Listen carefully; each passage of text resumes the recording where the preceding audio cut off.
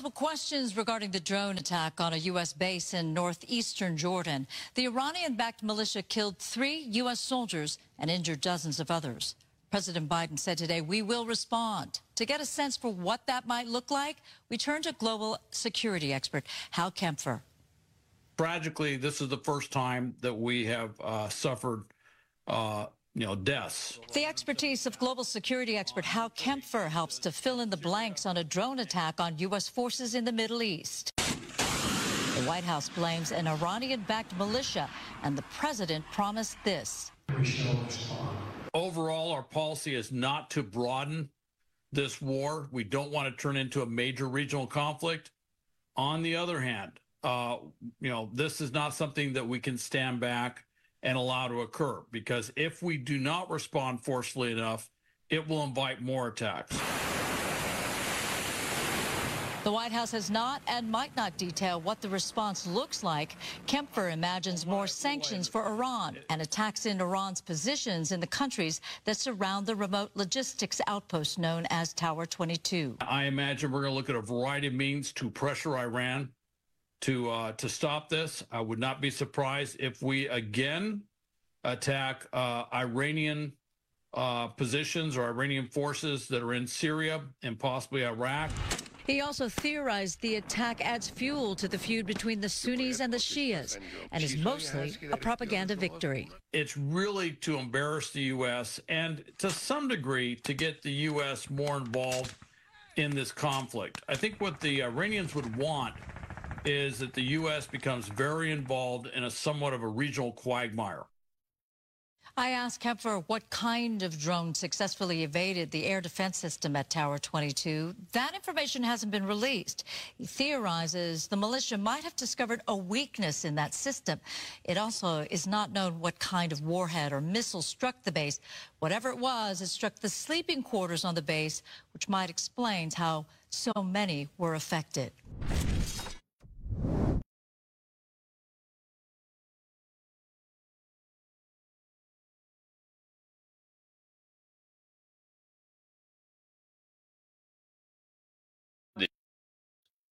Here on the Rob Maness Show live at Patriot.tv. And we have our X Spaces simulcast audience with us over there. How are you guys doing, Shell and Kat? Excellent, Colonel. Can hear you loud and clear. Well, folks, 3 dead Americans is what the tragic issue is here. 3 dead American soldiers in Jordan. It's heartbreaking. It is heartbreaking. The ground forces at bases in Iraq, Syria, and Jordan have no mission. They really, really haven't for years. We've got to do something, and we've called for their redeployment home for all of those years, ever since President Donald Trump completely defeated the ISIS caliphate.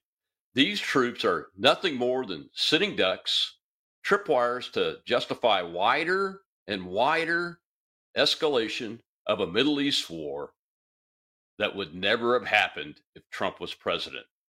There are many questions about the attack that have yet to be answered.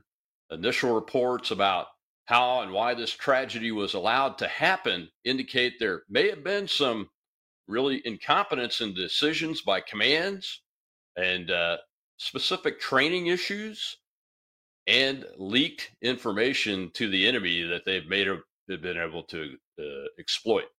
We're going to discuss those and what the future should look like for the United States in the Middle East with retired Navy commander and attack pilot, Dr. Randy Arrington. Commander Arrington, welcome back to the Rob Maness Show. Colonel, it's always good to be with you, and thank you for having me. Well, sorry about the little mic mix-up at the beginning there, but first question, my friend, is how did they get this drone into the compound with such a good air defense system? Well, I think that enemy drone could have been using electronic countermeasures to fool the American defenses at Tower 22.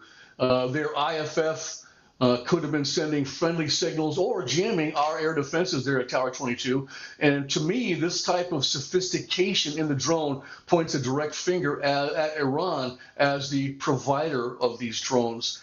And that's exactly what's happening, despite what you might hear from other people. Iran is backing these people, and in proxy, we're backing them too, because the Biden administration released $6 billion to the Iranian government. And that's something that Trump never did.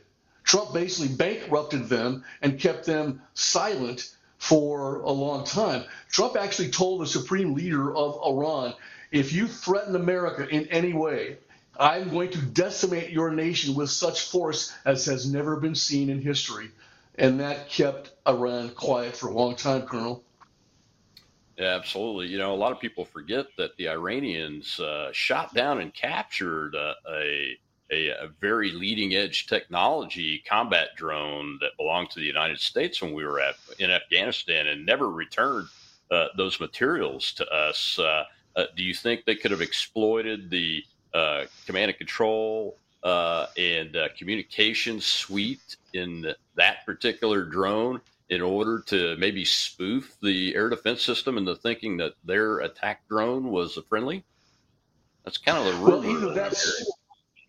either that spoofing took place, or the countermeasures that were jamming our air defenses there at Tower 22, or the Iranian drone was mistaken for a returning American drone that was supposed to come back pretty much at the same time. We don't know what the answer is. We'll probably never find out. But we need to make sure that we can protect our forces that are there. And you said it earlier, we need to get these boys and girls back home, because there is no mission.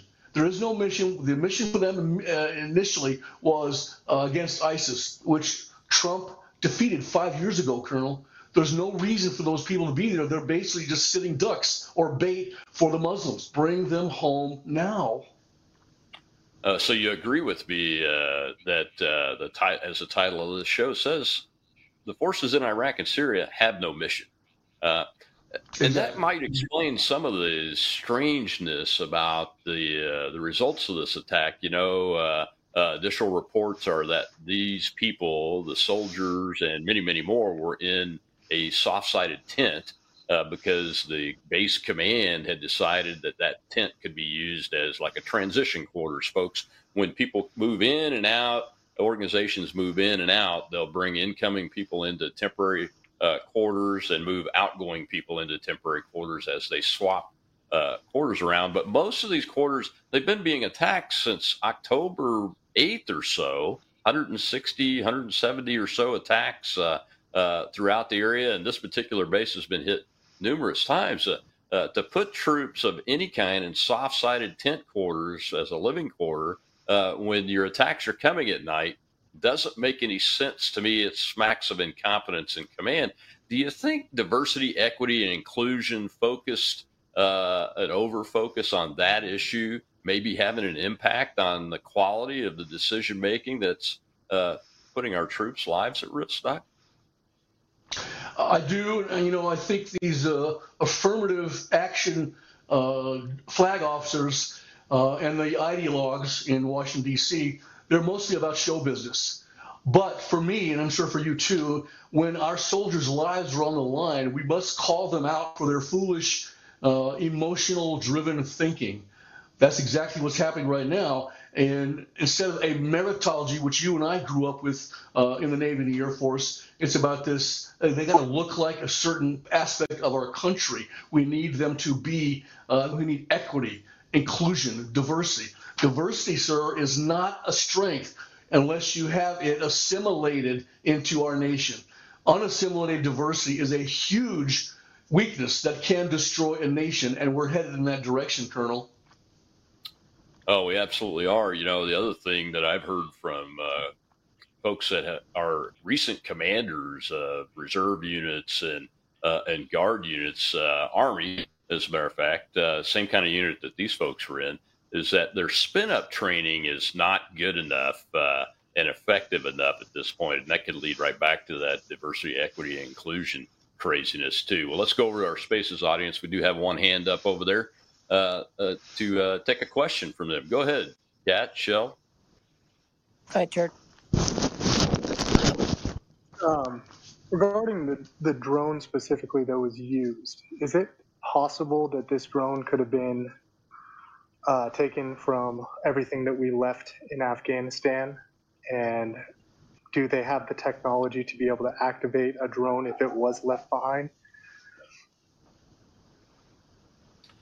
Well, I'll take that one first, Doc. Give you my opinion on it. It's opinion only and speculation, but with technology today, folks, the enemy is almost on an equal playing field with countries like the United States when it comes to technology and knowledge level and expertise level.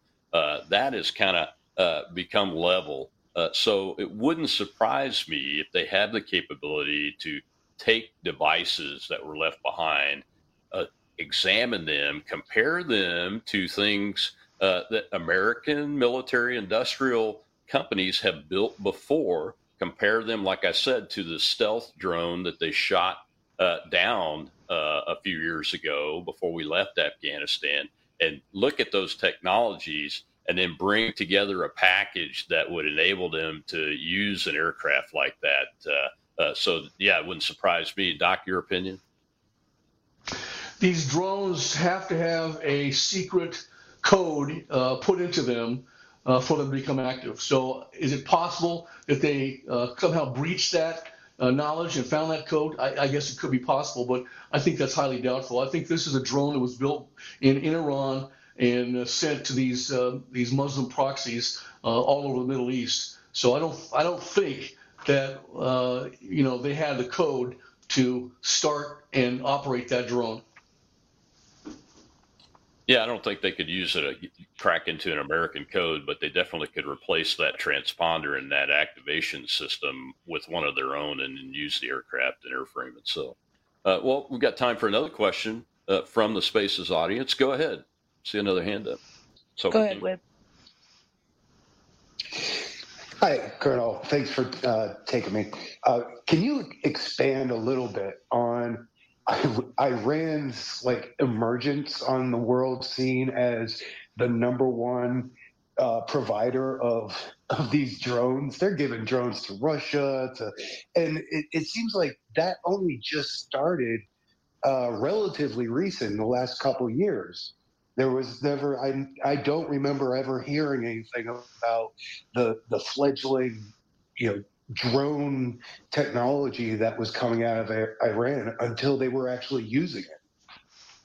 Well, I think that's a perception discussion, and Dr. Arrington may have more information on this because we see the Shahed drone that the Iranians produce is being sold to Russia, and Russia's using them for now going on their third year into their third year in combat in Ukraine, and they didn't use them initially, I don't believe, but except for onesie twosies, but then obviously it looks like production's ramped up in Iran, and it's probably because of an infusion of dollars from the Russians buying gear from them, aid from China because they're a close Chinese ally, and aid from the United States. Remember, Joe Biden released $6 billion back to these folks not that long ago, and that's what's enabled, quite frankly, their financial condition is what's enabled them to produce these devices, sponsor and equip the Hezbollah militias all throughout Syria and Iraq and Gaza. And quite frankly, it emboldened them to try to pull off this attack on October 7th against Israel from the Gaza Strip. And none of those things would have happened had Donald J. Trump's policy of maximum pressure been in place. But, Doc, you got about 30 seconds before we go to the break. I remember when I was DHS deputy director in San Diego, I visited the Global Atomics facility where they're building these drones. And guess what? There was a contingent of Iranians in the building that day. So perhaps we're training them like we always do. We're the authors of our own demise sometimes. Yes, we are, with money, training, and equipment. Well, we got to take our first break, Dr. Arrington, and to our Spaces audience, thank you for listening in and asking questions. We'll be right back to the Rob Maness Show Live, more War Mondays on Patriot.tv.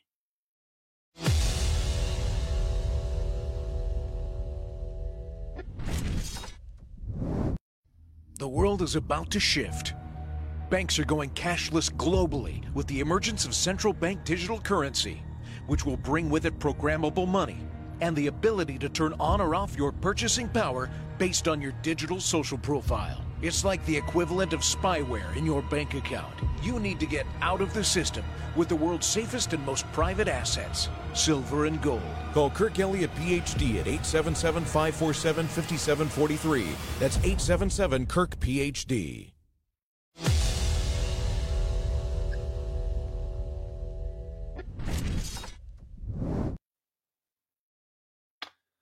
Well, we're talking with Dr. Arrington here on the Rob Maness Show Live. It's More War Mondays on Patriot.tv. And go ahead and bring up clip 2, Mr. Producer.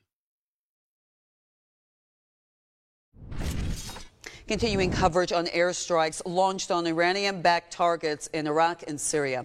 Hello and thanks for joining us tonight. I'm Lori Johnson. And I'm Frank Malloy. President Biden ordered the strikes involving U.S. B-1 bombers. They were in response to a drone strike that killed 3 U.S. soldiers Sunday. All 3 soldiers were from Georgia. The U.S. is targeting militia who they believe conducted the attacks and people in Iranian facilities who've been helping them. It is a major escalation of tensions in the region, which sparked October 7th after the militant group Hamas attacked Israel. A few hours before today's strike, the remains of the 3 soldiers returned to U.S. soil. President Biden and First Lady Jill Biden joined the families of the fallen soldiers for a solemn event. Yesterday, the president paid tribute to the fallen troops.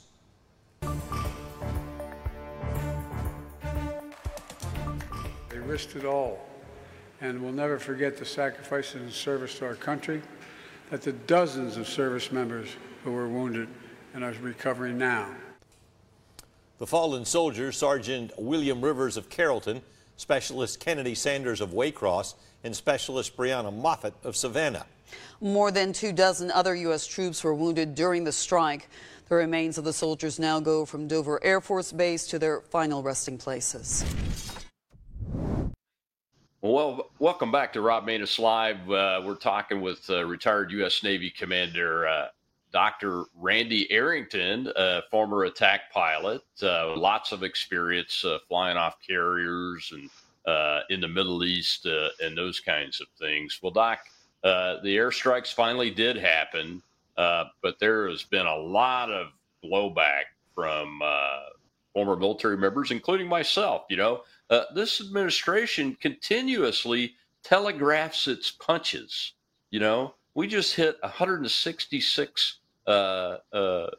DIMPs, desired mean points of impact, on 86 targets, and we told them we were coming. We told them what we were going to hit, and I think only about 33 or 34 combatants lost their lives or were wounded in all of those attacks. And that's because they were evacuated targets, and that means their equipment was more than likely evacuated too. And we just happened to catch those that were slow on the uptake. Your thoughts? Well, when I did my research for this segment, Colonel, I found out some things. One, that B-1 bombers were used by America in this attack. And again, I thought the B-1 bomber was retired from service the week after you retired, but I guess I was wrong. America must not be perceived by our enemies as willing to do anything for peace, because that policy pretty much guarantees war. We got to go peace through strength. In the aftermath of those deadly attacks on Tower 22, Joe Biden actually telegraphed 3 things to the world. 1, that America will retaliate at a time and place of our choosing. 2, we don't have any direct evidence that Iran has supplied these militia groups. And 3, we want to avoid a wider conflict leading to a regional war. Now, all 3 of those things sound kind of nice, but the message it sends to Iran and the Muslim militias in the Middle East is that there is a magic number of American deaths that the Biden administration is willing to withstand. And guess what? It hasn't really been reached yet. What that magic number is, we don't know. But I know this: deterrence is very hard to achieve and somewhat easy to throw away, Colonel. Yeah, and it's very difficult to reestablish deterrence when when it has failed, like what we have witnessed around the world today with the vaunted deterrent forces of the United States of America and the Western allies have completely lost the ability to even deter ragtag militias out in the desert. You know, are you surprised that they continue to say that we have no direct evidence that Iran is supplying, equipping, training, and supporting and giving guidance through its Iranian Republican Guard Corps commanders that are on the ground with these forces? I mean, it's just so unbelievable, Doc, to see them say that, and it's just another indicator that we're weak. When I say we, the United States, we have a weak commander in chief who is more worried about escalation than the enemy is, and when the enemy doesn't care about escalation, they're going to continue to hit that. And I think they've demonstrated it again. The militias are back to launching suicide drones as of last night, aren't they? It doesn't surprise me that the administration is saying those things because it's nothing but lying propaganda. And for me personally, and I know this is the case for you, war is the last resort when all other options have failed to resolve a volatile situation.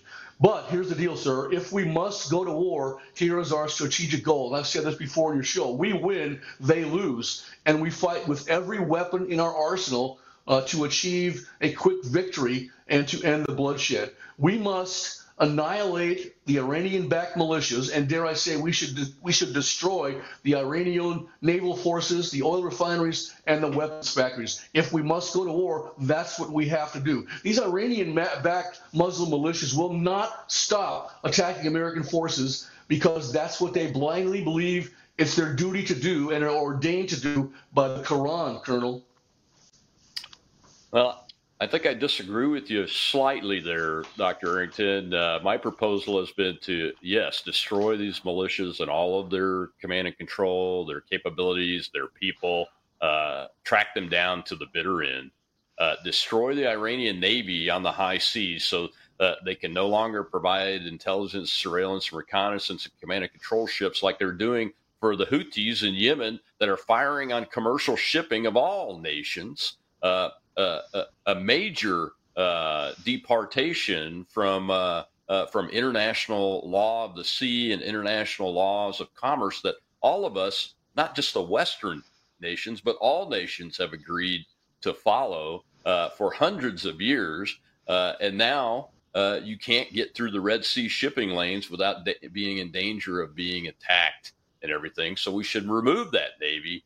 But most importantly, we should put the maximum pressure campaign of Donald Trump back together and throw the switch on it to strangle them financially. I don't even think you have to hit the oil facilities and those kind of things. You just have to do those three things and do them immediately. And you don't stop until your mission's complete on the Navy and on the Iranian-backed militias. And then you move forward. And then that financial strangulation will reestablish deterrence because the Iranian mullahs and the IRGC commanders will have to put that back in their calculus. And remember, Joe Biden signed 94 executive orders on day one of his administration. A lot of them were removing the maximum pressure campaign on the Iranians. And then, of course, we gave them back $6 billion that they could use to fund all this stuff. Billion. You know, yeah. So the mission that we keep hearing from the neocon pundits on the networks like Fox News and CNN and all that is that, well, there's two things that you're hearing. Well, the first one is, well, they're there to stop ISIS. Well, the ISIS caliphate was completely destroyed, dismantled. What was left of them were just underground. Went underground, were tribal, and they're not coming back because we have their number now, And then the second thing is, well, we're trying to interdict the supply lines going into Hamas for the Gaza war. Well, that's not our war, man. We have no business with ground forces in Jordan, Iraq, and Syria at this point. The caliphate's gone. It's not going to come back.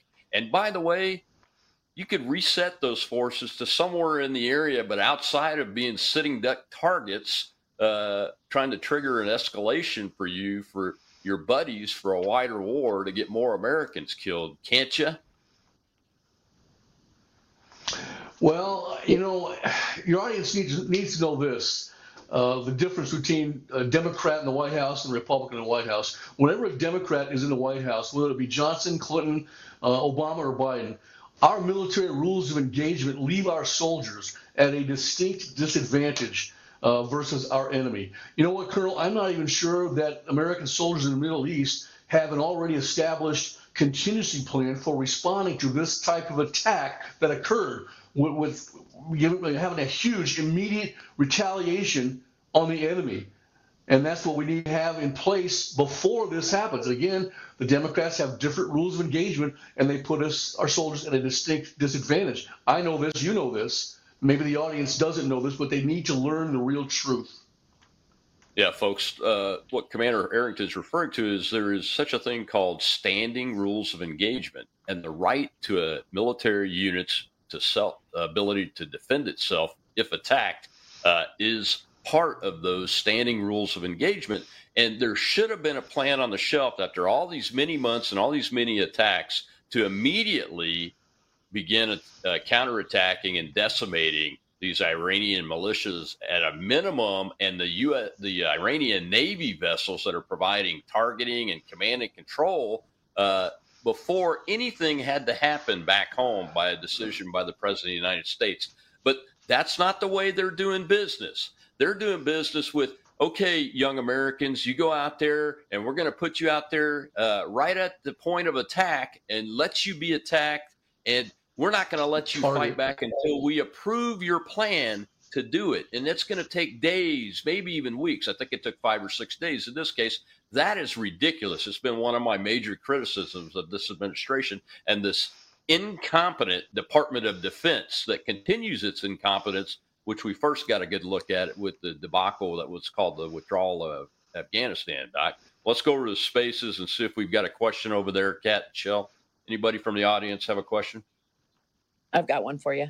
Go ahead. As you guys already know, you already talked about how much they've weakened our military, DEI, all the things. Let me ask you guys both a question with both of your guys' experience.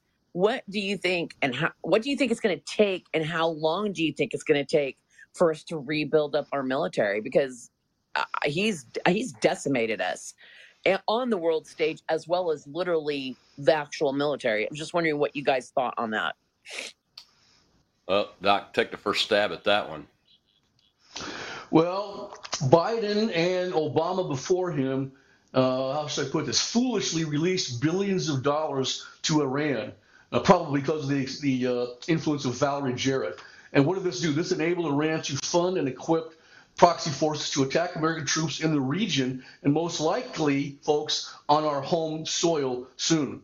I think, and I'm not telling anybody who to vote for, you vote for who you want to, but I think if we get a strong conservative president back in the White House starting on January 19, 2025, it'll take about a year for us to rebuild our military to the point where they are then feared again by the world and respected by our friends on the world stage. Right now, our friends don't respect us, and the world doesn't care about our military. They don't think we're going to do anything, and that's exactly what's happening. Oh, I'm going to tell you who to vote for. I've already endorsed Donald J. Trump because I'm going to vote for somebody that didn't start a new war in his time in office. I'm going to vote for somebody that had the ability to make commander decisions that resulted in the elimination of the ISIS caliphate. Okay. And I'm going to vote for the president of the United States, the person that doesn't leave our troops out as sitting ducks without the ability to immediately defend themselves before asking permission from the bosses back home. And I'm going to vote for the president that had a plan to leave Afghanistan without leaving billions of dollars of equipment and making the Afghanistan Taliban armed forces one of the most powerful in the world via the U.S. government's capabilities that we left for them. and not to mention getting 13 American military members killed for no good reason because of those poor decision making. So I'm going to vote for that man, and I'm going to vote for the man that's going to appoint and promote generals and admirals that are actually commanders and warfighters, and not politicians that are interested in diversity, equity, and inclusion and climate change BS. And they do their job, which is to fight and win America's wars if deterrence fails and maintain deterrence before that. Well, we got to take our second break, Doc. I'm Rob Maness, talking with Dr. Randy Arrington. It's More War Mondays, and the situation with the U.S. and the Middle East is our topic. We'll be right back on the Rob Maness Show Live, Patriot.tv.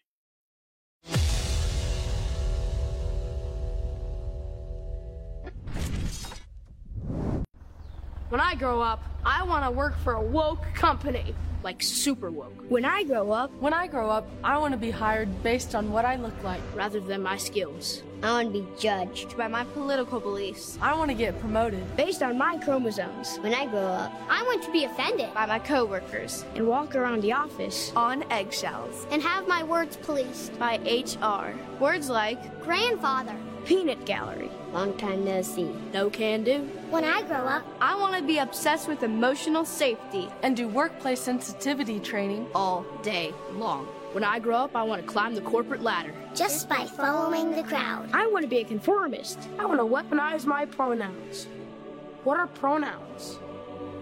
It's time to grow up and get back to work. Introducing the #1 woke-free job board in America, redballoon.work.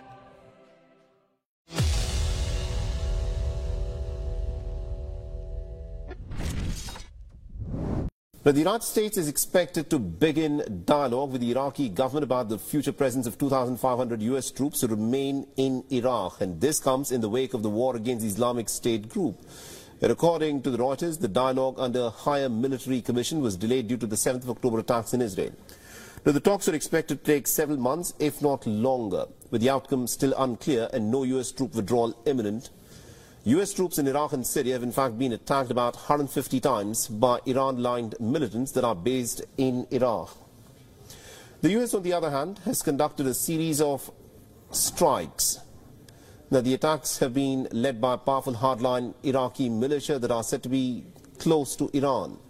The escalating violence has led the Iraqi Prime Minister Mohammad Shia al-Sudani to call for the quick exit of the U.S.-led coalition forces. Now, the Islamic State group has largely gone underground in Iraq, and this more than 4 years after its final holdout was defeated on the Syrian side of the Iraqi border in March 2019. Now, the U.S. scaled down its troop presence in Iraq in 2020. The American military personnel there mainly serve in an advisory role to Iraqi commanders. Now, nearly about a decade after the Iraqi military almost collapsed at the hands of the Islamic State group.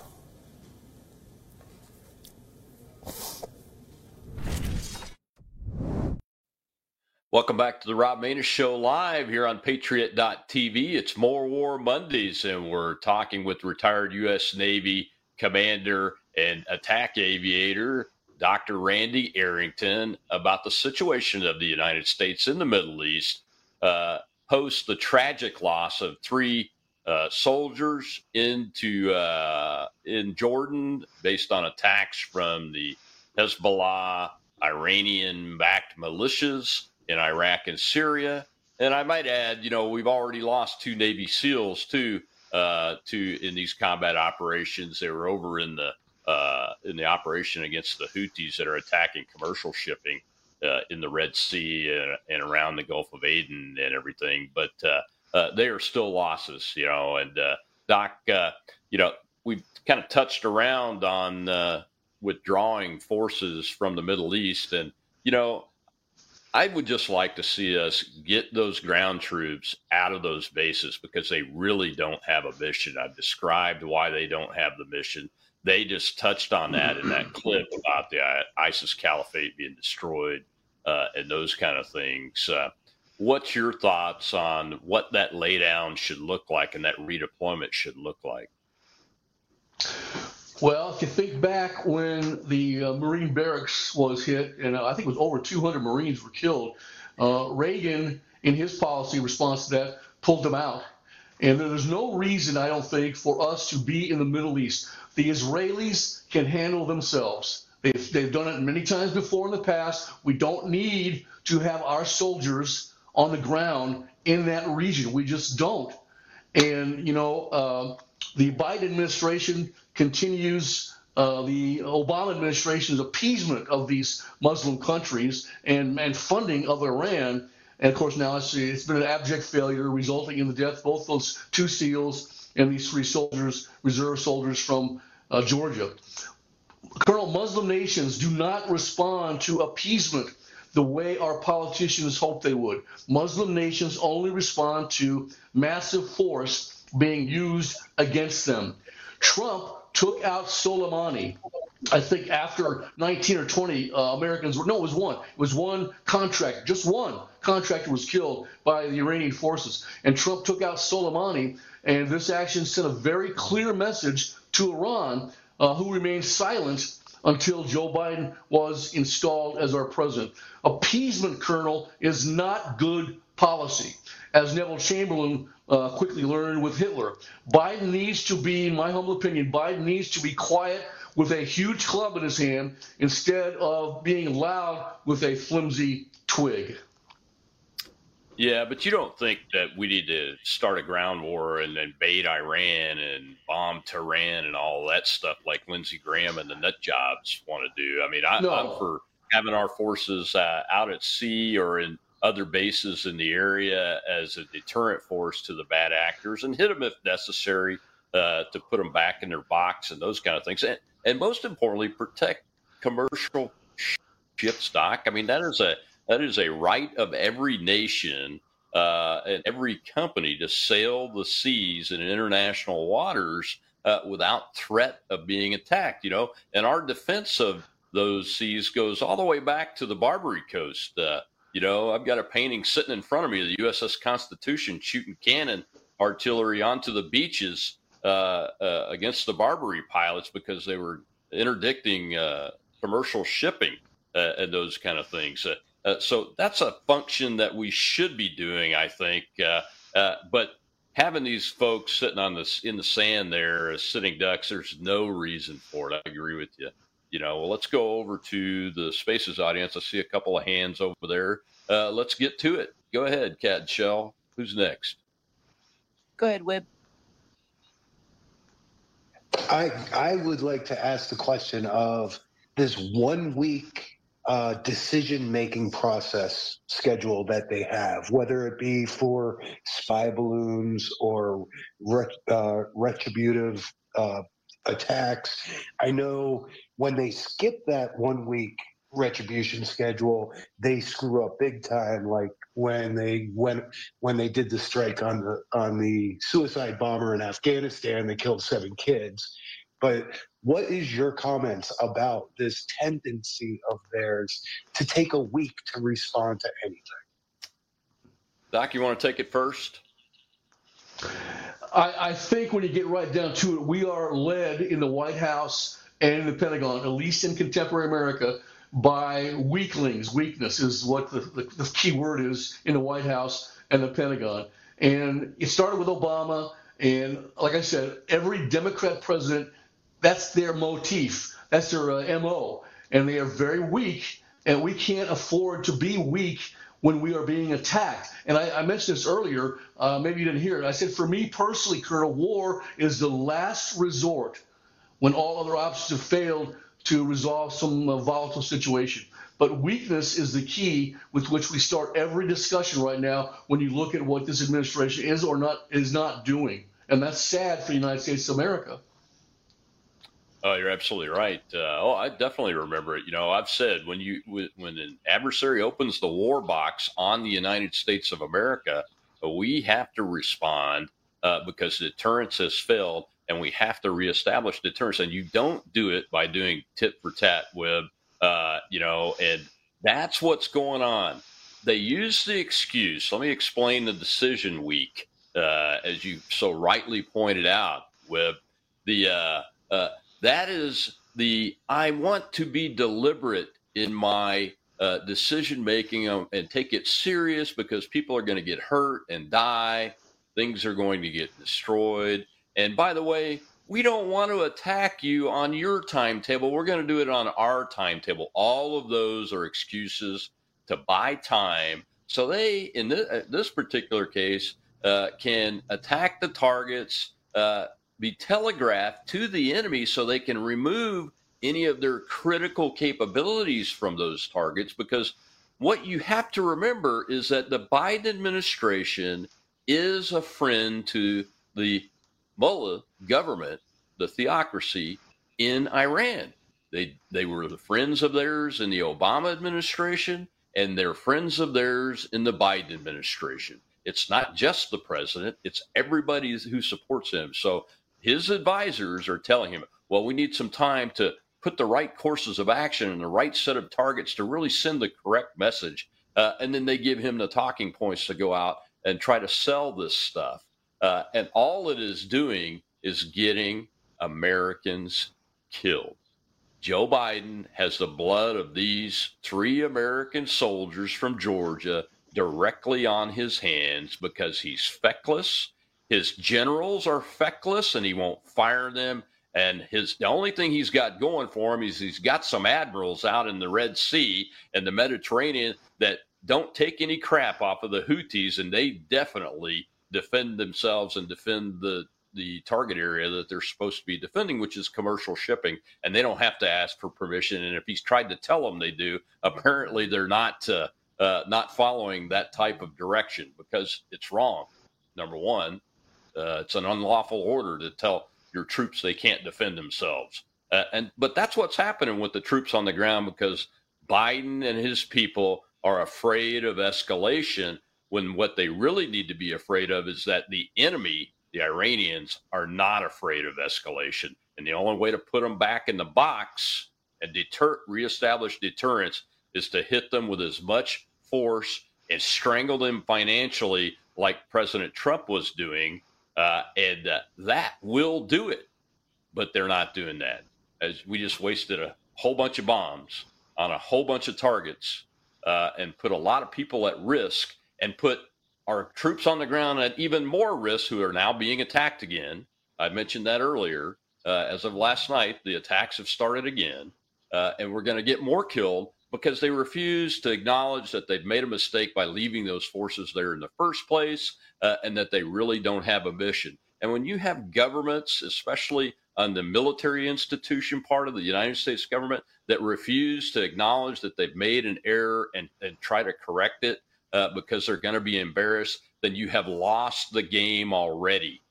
And you're going to lose more people. And eventually, if Biden stays in power, we will be backing out of the Middle East just like we left Afghanistan in full retreat, leaving everything there for the bad guys to come to this country. And by the way, they're already here, have been coming through his open southern border for years now, setting up their internal domestic terrorism cells that they will use at their time and choosing, because we refuse to eliminate them by finding them and deporting them or eliminating them in a kinetic way. Well, we got another question over there in the X Spaces. Go ahead. Go ahead, Conservative Mega. Thank you very much, guys, for giving me the chance. So it's kind of back on a topic I was trying to get up, but for some reason I didn't have the right reception. But on the topic of talking points, there's so many talking points we've been going off of and trying to stay up on top of everything. But the one the one we haven't really talked about too much, and one I kind of wanted maybe more of the experts like you guys to kind of throw out there and maybe share your opinions on is how can we get across that we don't want a bunch of sissies representing our military and that cross-dresser that's supposedly acceptable because we're supposed to accept transgenders in our military. I don't know where we're going to be able to start talking about this and saying this is a no-no. Or are we going to be able to, or is there going to be something that we can say on it? Is there people going to be having discussions on this so we can kind of get out another talking point, another word, something to kind of learn about and what we don't want? Thank you. Well, just use plain language. The plain language is that gender theory, queer theory, critical race theory are all Marxism. It's an old Marxist strategy to divide people. It's being used to divide internally the Department of Defense and the U.S. Armed Forces. Right now, we are rotting from within. That's why the Air Force's readiness is at the lowest it's been in recorded history as of last spring, according to the Heritage Report. Doc, we got to take our next break, but on the backside, I'll invite you to come right back in and answer that question in your way. I'm Rob Maness on Patriot.tv Live. It's More War Mondays with retired Commander Randy Arrington, and we're talking the Middle East and U.S. policy.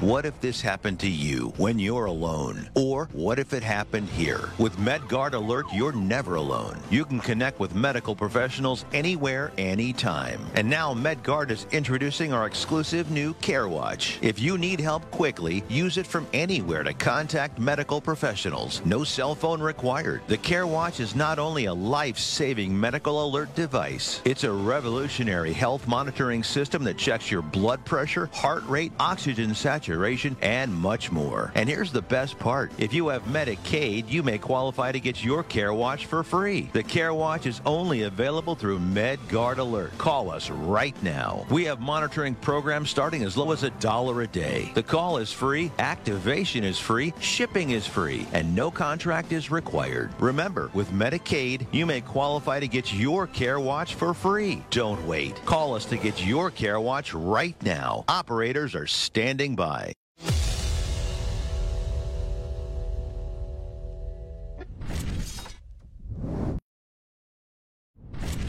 When I'm back at the Oval Office, we will cut off every penny of money that we send to the Palestinians and the terrorists on day one. We will fully support Israel in defeating, dismantling, and permanently destroying the terrorist group known as Hamas. But most importantly, we will keep the radical Islamic terrorists the hell out of our country, like I did for 4 years. If you empathize with radical Islamic terrorists and extremists, you're disqualified. You're just disqualified. If you want to abolish the state of Israel, you're disqualified. In addition, we will aggressively deport resident aliens with jihadist sympathies. We have to. This isn't like being Mr. Nice Guy. We have to, or we're going to have a country that's going to be blown to shreds.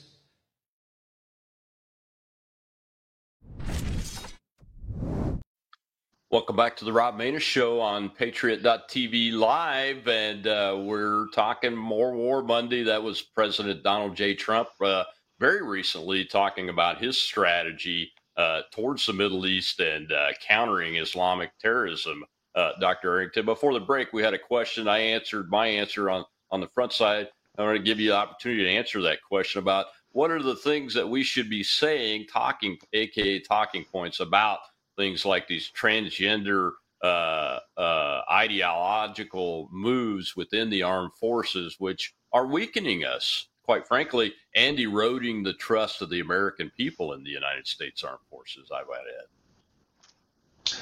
add. Every one of those things, critical race theory, DEI, queer theory, transgender theory, they're all Marxist at their core, and they are designed to keep American people, the populace, struggling and fighting with each other so that we don't pay more attention to what the politicians are doing until it's too late, and they've already accomplished what they've accomplished, and we become a totalitarian nation. The people right now that are in control of Biden's not in control, it's a cabal of Marxists who want to destroy this country and divide and conquer and create a Marxist revolution during which we will then collapse the nation and become communists, and they're in charge. And they've got a whole bunch of useful idiots that are playing the game with them, but the useful idiots, like some of these generals that have been promoted, admirals who have been promoted, they don't understand. In a real communist regime, they will be among the first that are going to be brutally executed. That's what they're trying to do, to divide and conquer the United States people and keep us busy fighting each other so we don't have time to watch what they're doing. Exactly right. You know, Mr. Trump there in his very short clip was really focused on not just strength, but actual strategy and a plan to implement that strategy. That's what I've been talking about with his old maximum pressure campaign. I see that as going right back into place the moment he raises his hand and finishes that oath of office, because he can and he should do that. And we should be using every single instrument of power, not just military force. I think we've led with military force way too often in the last 30 years, especially since 9/11. And it's hurt not just our credibility, but it's hurt our national security and the national security of our allies. And we're seeing it play out before our very eyes, aren't we? I think we're seeing it play out before our very eyes, but most of the people in the United States just want to be left alone. Leave me alone. Let me take care of my family, my community, and live my life. Don't bother me, federal government. But it comes a point of time where you have to be bothered. You have to understand what's happening, and you may have to pick up a weapon and form a militia and fight for your community, because they're coming for you, people. Trust Dr. Ray on this one subject. The Marxists are here, they're in power, and they're coming for you and me. Yeah, I was impressed with Mr. Trump's bringing back in home security again into his strategy that of a U.S. facing out at the enemies that want to destroy us that have come here already, and putting that as part and parcel of those national instruments in order to eliminate those folks that have come in here. And they have, folks, they have. You've heard me say it. You just heard Dr. Arrington say it. You must be ready. You must buy more guns and ammo. You must train. You must organize your neighborhoods. You have to keep your head on a swivel, because if you think October 7th in southern Israel was really bad, and it's the worst thing I've seen since the Holocaust, as quite frankly, as far as open attacks, intentional attacks to rape, maim, kill, butcher civilians like babies and grandmothers that had the last Holocaust number tattooed on their arms, that had been in concentration camps, that had escaped the ovens and those kind of things. So it was a good move to see him bring that into this discussion of defending America, not just when we're attacked, or we need to eliminate a bad group of people from attacking us overseas, but going after the same group within the United States. And I think that's critically important, because the other side has no clue and no desire to stabilize internally the United States of America and prevent that type of attack. I mean, you see it. There's over 50,000 Chinese military-age males that have come through the southern border illegally. Over 150 known terrorist list terrorists, most of them Islamist terrorists, that have come through the southern border illegally, all since Joe Biden took office. And it continues to this day. And now you have a bill from the U.S. Senate, a Republican named Lankford, that says we want to allow up to 5,000 a day before we do anything to come into the United States. And I'm going to say illegally, but they're trying to come up with a way in that bill to make them legal before they even call it an emergency. And they want to give emergency powers to the Secretary of Homeland Security and make the court designate the D.C. Marxist court that's doing the J6 political trials, the court that you have to come to when you're challenging something like that. It's crazy, and it is destroying our national security, and our strategy towards the Middle East has to have that part and parcel as part of it in order to get this snake back in the box and reestablish deterrence, doesn't it, Doc? It does, and I would advise our policymakers in Washington, D.C. to be rational and responsible and not let emotion cloud their responses. Raw emotion and frenzy, no matter the cause of such feelings, is a terrible motivation to create good public policy. It usually is the motivation to create public policy that turns out to be horrible public policy. The ironclad law of unintended consequences takes effect when you use raw emotion and frenzy to create public policy. So I try to tell those policymakers, and I'm not sure Langford, he's a Baptist minister, I believe, but I'm not sure what Langford's thought process is to allow 5,000 a day into this country that are illegal and call them legal. That's just ridiculous. Yeah, I mean, especially when you face a national security threat internally. Well, we've got hands up over in the Spaces audience. Let's take another question before we close out the show here. Go ahead and jump in there, Joseph. Thank you so very much for having me. I'm out here in Laredo, so if I lose signal, bear with me. I apologize. But I love to talk about Marxism. I love to talk about our military being infiltrated as well as our deep state of bureaucracy. My question would have to be, what process did we go with? Whether it will be Schedule F, or Schedule F by the executive, or pinching of the purse by Congress? We have so many people who do not believe in our country, our Constitution, and power that are either appointed or hired on and not elected. How can we correct this course of function, not only in the deep state bureaucracy, but in our own military as well, and reestablish confidence? Thank you. Yeah, great question. Well, the Schedule F program is a program that my friend Russ Vogt, as the Office of Management and Budget Director, actually got to implement in the last months of the Trump administration. And that helps legally remove those folks that are opposing and working directly and actively against a president's policies. And I'm talking about civil servants, senior executive service, appointed officials, all of them that were not removed originally in the first administration, the Trump administration, and became the resist people, #resist people. We now have a program to do that. It's called Schedule F. And I've talked to Russ, and he's talked to the president, and that will be implemented. But Dr. Harrington, the Congress has got to do its part. I mean, the Congress has one really significant power. It's the most significant one. It was given to it on purpose. And that's, as the caller mentioned from Laredo, the power of the purse. They have to do their part to take care of this business and end this so-called deep state capability to ride roughshod over every single American, even the president of the United States.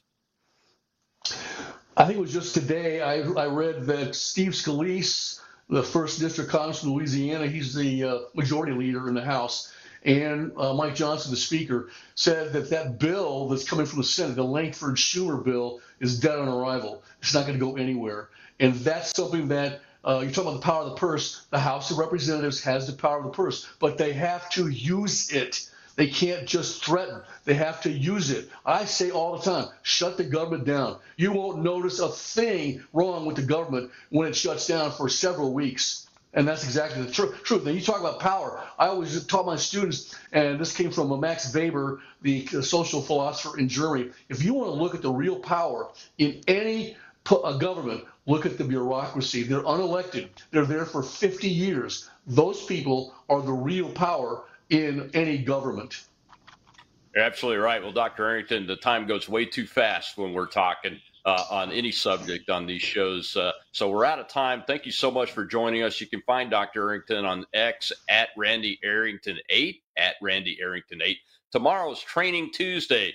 Man, I got a good one for you. Bobby Burak from Outkick is back with us. He's a regular on the show, writer over there, Censorship Industrial Complex, and its long shadow it's casting over the 2024 election. Should be a very interesting conversation. I look forward to the audience feedback.